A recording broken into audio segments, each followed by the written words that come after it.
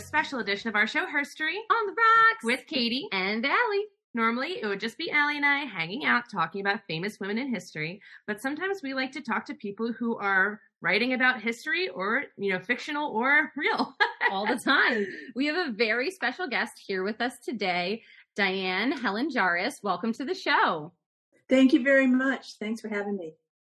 Diane is an author and a photographer and is here to talk about her book, The Indenture of Ivy O'Neill. Can you tell us a little bit about yourself? Sure. I started out as a humanities major. Actually, I started out in fine art, but ended up in med school. And so I spent the middle years of my career as a practicing physician and a public health administrator. And now I've gone back to my humanities roots and I write, and I've always done photography. So I like the arts, but I appreciate the sciences as well. That's cool. And it said, too, on your website that you're an illustrator. Is that with the photography or do you hand draw things as well? That's with the photography. Cool. Yeah, I illustrate articles I write. Ah, that's so interesting. Yeah. How did you get to writing from humanities and med school? Well, humanities, is really heavy into reading. And it's heavy into writing. That's really all you do. You read a lot of books. Yeah. And I know when I was applying for medical school, I had an interview with one woman physician, and she said, "Well, we know you can read," Yeah. Which is true. So I always wrote, and my career in medicine moved forward. I did clinical, but then I went into administration.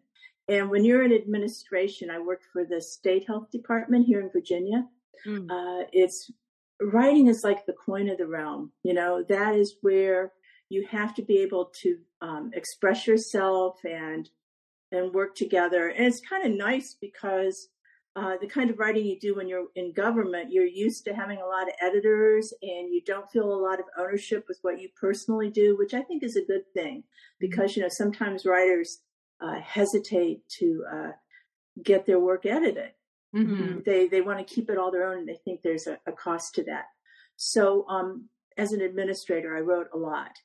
And I've always liked history, And when I retired, I took early retirement. I had some stories that I was very interested in. And Ivy O'Neill is based on one of those stories that there really just wasn't enough to do a history. When you're talking about women in the 1600s, you just can't scratch up enough actual stuff to make a coherent story. Right. Well, I think that is a perfect way to segue into the cocktail we made for Ivy O'Neill and your book. So this is obviously called The Indenture of Ivy O'Neill. And it obviously, since the beginning of this story at least takes place in Ireland, we had a Guinness beer and elderflower liqueur and a little bit of Fireball. So some cinnamon whiskey just to give it a kick. So cheers to your book. Great. That sounds good. It is. It's really good. It's like a Guinness with a kick. I love it. Yeah, but the elderflower kind of softens it, which is nice. Mellows it out. So we want to start by setting the scene for your book. You already alluded to the fact that it's in the 1600s. And it kind of starts in Ireland with the invasion of the British, and then we end up in the colonial America. Can you tell us a little bit about this setting? You mean how I chose it or what was going on back then? Yeah, a little bit of both. Well, the story's actually inspired by true events, which I was really happy to find. And in Ireland at that time, there was a lot of trauma as far as like the Catholics versus the Protestants. And basically, British war was being fought on Irish soil. There was also at the same time in the colonies in Maryland and the others, a lack of labor. They really had a strong need for people to work the fields. And so they went to indenture folks. And that meant that someone would owe 4 years or 7 years of their life, their labor, in the hopes that they would, at the end, have paid off their debt. And usually the person who they worked for was supposed to give them a little land and a little clothing and maybe some tools or a sheep or something like that. But the fact of the matter is, apparently only about half the people survived their indenture. Mm-hmm. And often they really didn't get what they were supposed to get. Mm-hmm. So I thought it was interesting. I don't think we typically know how much indenture was prevalent at the time. You know, when you start researching, the scholars say 50 to 75% of the people who were over here were indentured, which is a huge number. Mm. But of course, they were white. And once they fulfilled their indenture, then nobody needed to know, you know, what your background was. And I think people just wanted to move on and forget about it. Yeah. So it was very prevalent, but it's not really thought about much nowadays. Yeah. And can you tell us a little bit about our main character, Ivy? How old is she? What is she kind of going through? You know, what's going on in her life during the time period of this book? Well, she was, as a child, exposed to the war, mm-hmm.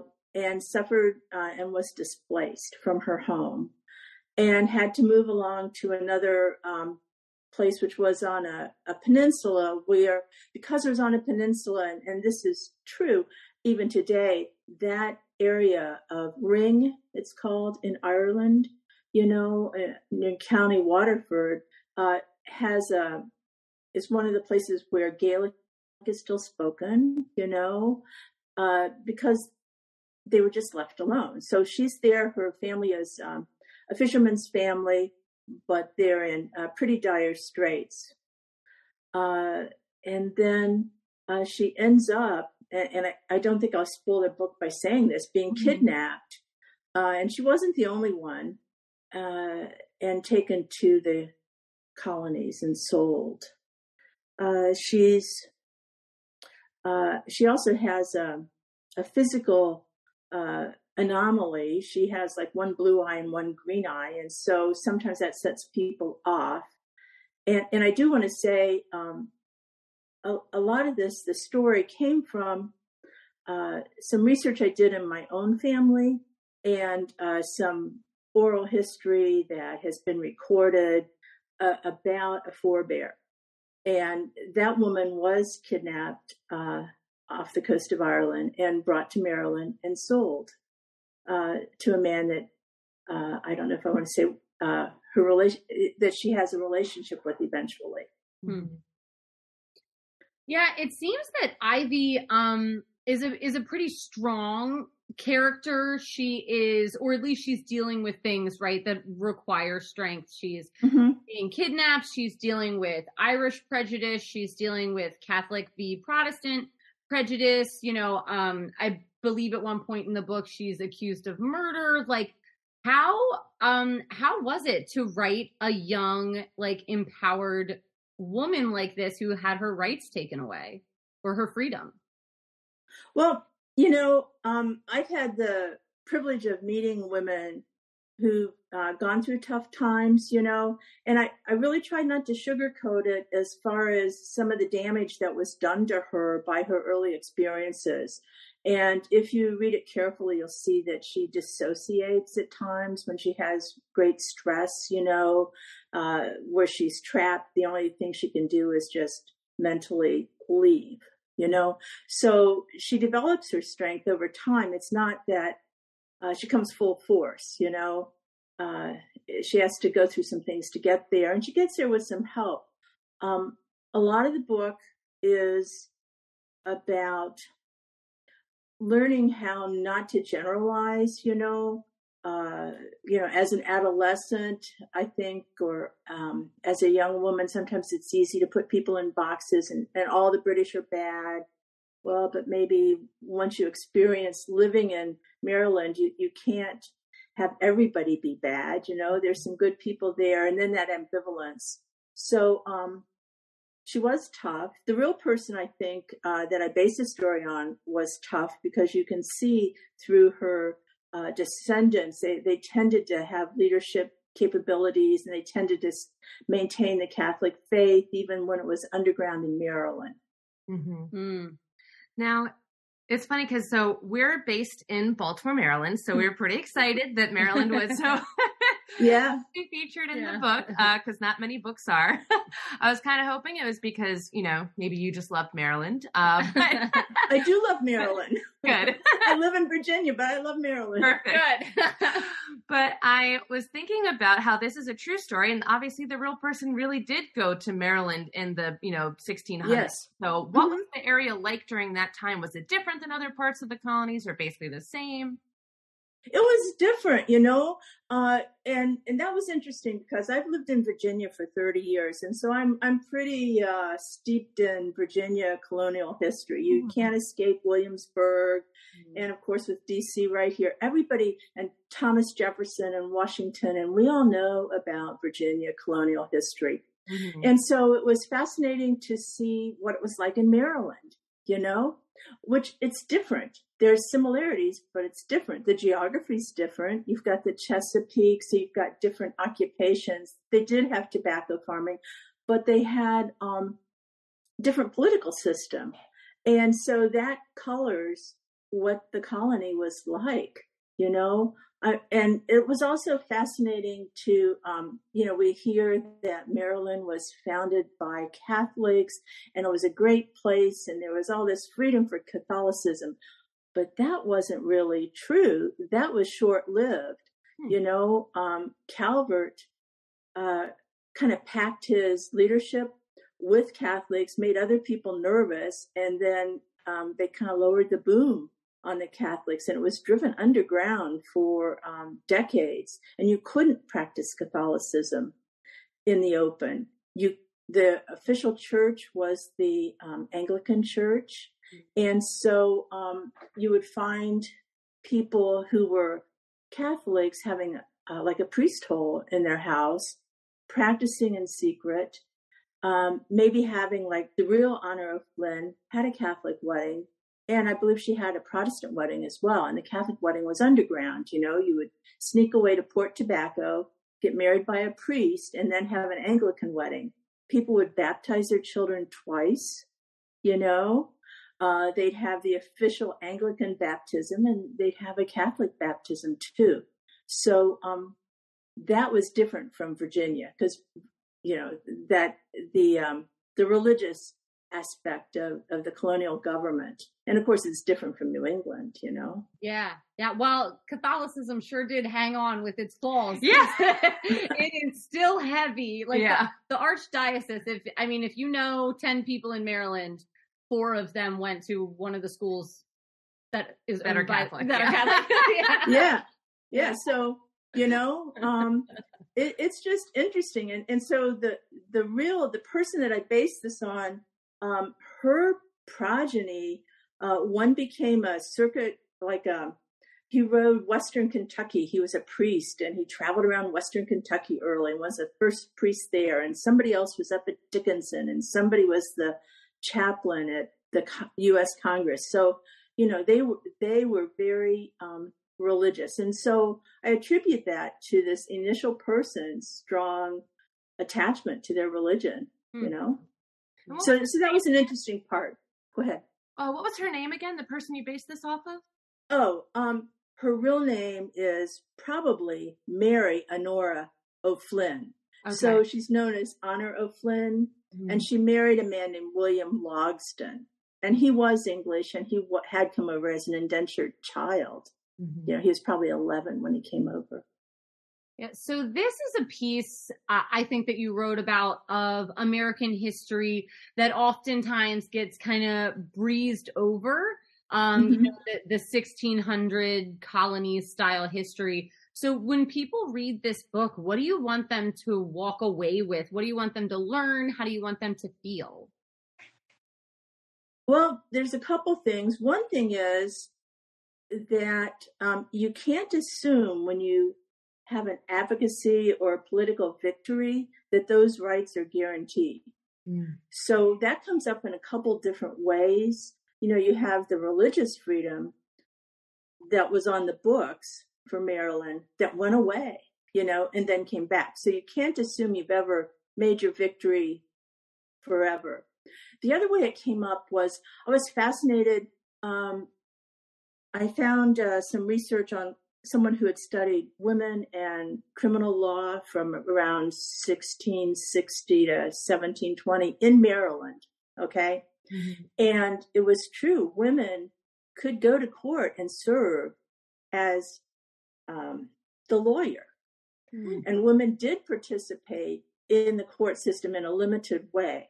So they would have women's courts for issues that had to deal with women's issues. So they would have a group of women, usually with a midwife, if, let's say, someone was accused of infanticide or abortion or something like that. So they'd have these women's courts, but they also would have women represent people. And that went away. Mm-hmm. So you can't assume that things are going to stay. You know, you have to continue to decide what your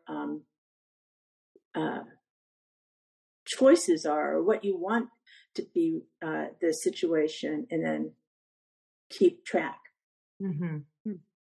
Now, you mentioned that you love to read, and it sounds like there was a lot of research and reading to be done for this book. So are they mainly history books, or did you get into some kind of primary sources that drew you back to this woman, Mary, or Honor?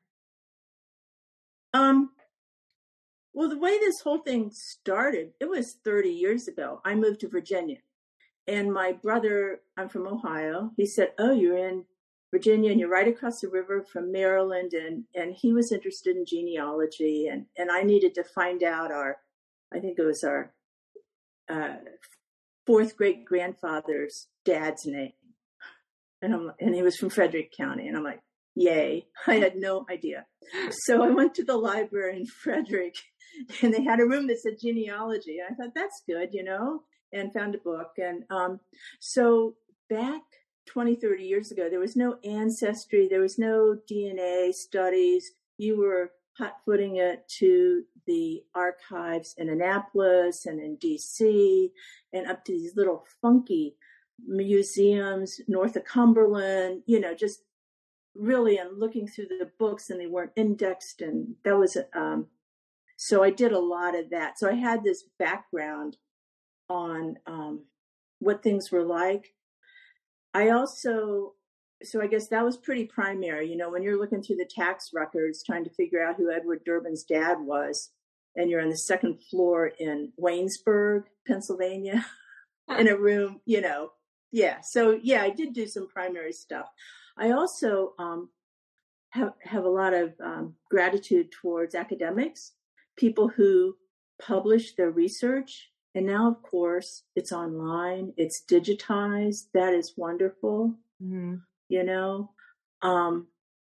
Women's history is, of course, marginalized history. So you have to look at the margins. So some of this stuff, the initial realization of this woman's story, Honor O'Flynn, came with some 1950s mimeographed oral history that somebody had finally copied down. And I don't remember where I found it. It could have been in Baltimore at the library, in one of the boxes that they'd get out, and then later on it comes up online. Is that kind of, what you were looking for? Yeah, absolutely. Yeah. It's like a grab bag, Yeah. Some of the stuff is real easy. Some of it you do from your, your office at home. And then other stuff, you're in the dust, and yeah, well, that's what I love, because I also was going to ask, if it took you anywhere, and obviously it took you all over Maryland and Pennsylvania and Virginia, so that's very cool. Yes, it did. Yes, it did. And I have to say,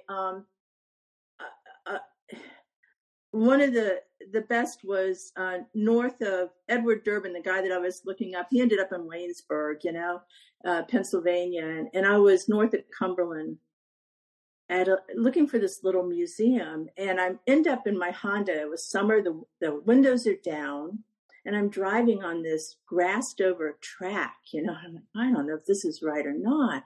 And I see an old lady, and she had a little hand axe in her hand, Mm-hmm. And I'm like, oh, excuse me, is this the way to the whatever museum it was, which was somebody's old cabin? Mm-hmm. And she opens the door and gets in the car with her little hand axe. Maybe I should lock the doors, you know? Yeah. So you have these adventures. Mm-hmm. Yeah. Well, obviously you survived the incident. So I'm glad I did. the She was harmless. She took me right there, and it was great. Good. Yeah. So, I mean, one thing so I have middle school age daughters, and I just love that this book and Ivy's experience is not at all sugar coated. And I think it's just a great way to put to all people, but especially young girls, that like you are just as much a part of Irish history and colonial history as everybody else who started this country. So it's really, really cool story. Oh, thank you. Thank you. I had fun working on it. Good. All right. So I guess, can you tell us, Diane, where people can find you, where they can find your photography, where they can find this book so they can purchase it? Because it's out. It was out as of June, right? Yes, June. Perfect. Well, the book's really available widely. As you might have seen, my publisher is Australian. Mm-hmm. So it's available internationally at all the places that you find books. Independent bookstores carry it, and then the big names, you know, and big box stores have it. So it's easy to find.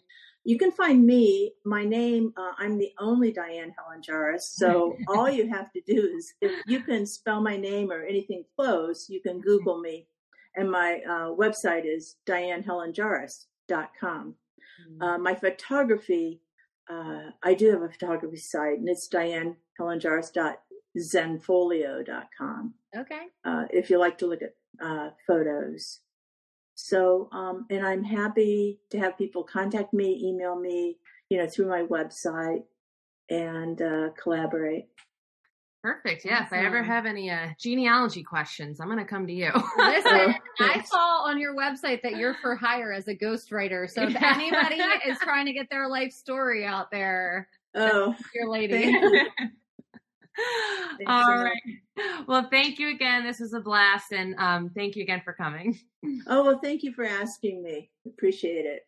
It was a joy to meet you, and we'll be nice to meet you.